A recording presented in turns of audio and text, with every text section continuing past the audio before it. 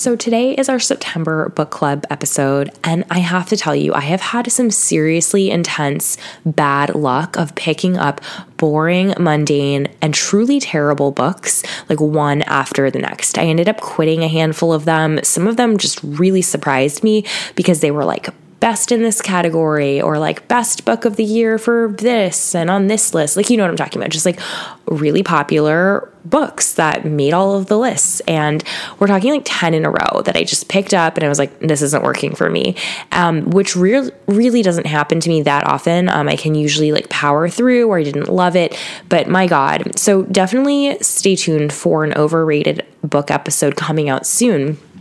But last month for our book club pick, I gushed over how much I loved Yellowface. And since I finished that book, that's sort of when the streak of terrible books started.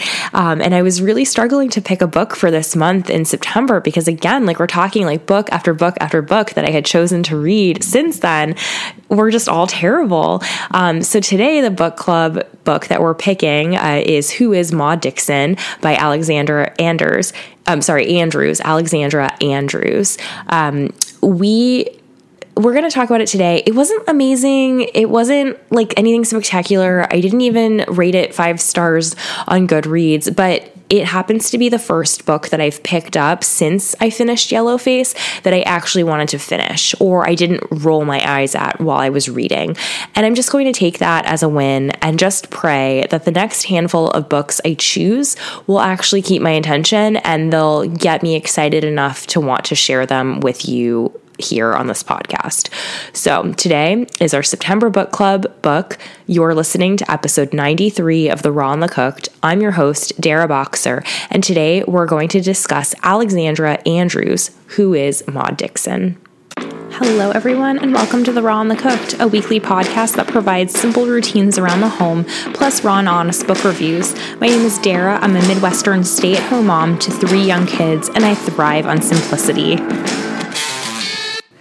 So today's book is Who is Maud Dixon by Alexandra Andrews. And I did enjoy it. I really did enjoy it. I didn't just pick it today because it happens to be the only book that I read recently that I didn't despise.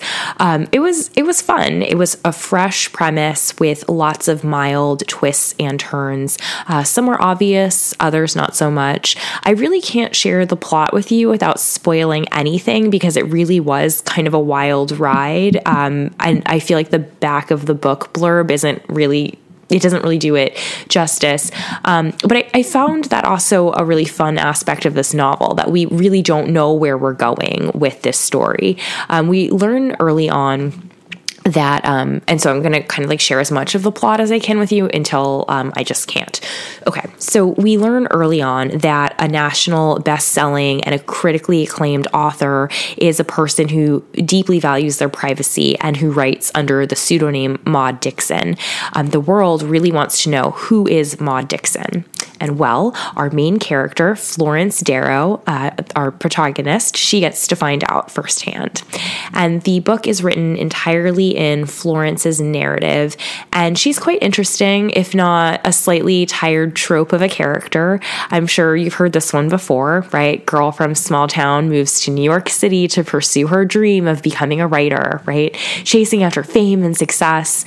She ends up taking a low-paid job as a copy editor with a job that she sort of despises in the hopes of using it as sort of a stepping stone. That is the most tired trope I have ever read. I'm like kind of gagging just thinking about how tired that premise is, right? However, a series of really unfortunate choices puts Florence on a unique path of working as Maud Dixon's personal assistant. So she signs an NDA and agrees to relocate into Maud's guest house. And that's really all I can tell you about the plot without spoiling anything else. What I really enjoyed about the book, though, I know I just complained a little bit about it, was that I genuinely had, again, no idea where the book was going, like literally the entire time. And Florence is a pretty questionable character. She's pretty bitter. She's resentful. She's very self-pitying.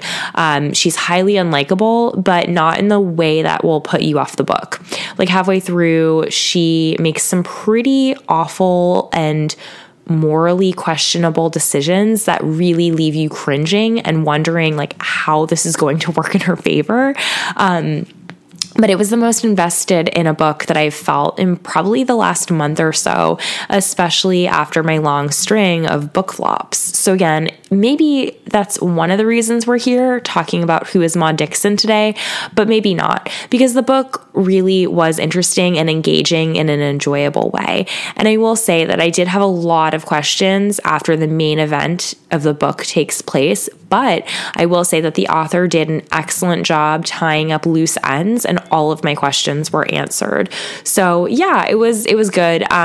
It was definitely one of those books that had me thinking like, okay, so and so happened, and like how, and like here's the plan for how are we getting from point A to point B, and just like thinking out the options. So I liked that. I like thinking about things. I like putting, puzzle pieces together. It wasn't so much of a whodunit, but like kind of, it was interesting. I thought the premise was pretty fresh, pretty new. I really have never read a book like this before, even though, again, the main protagonist is like a wannabe writer, small town girl, New York City.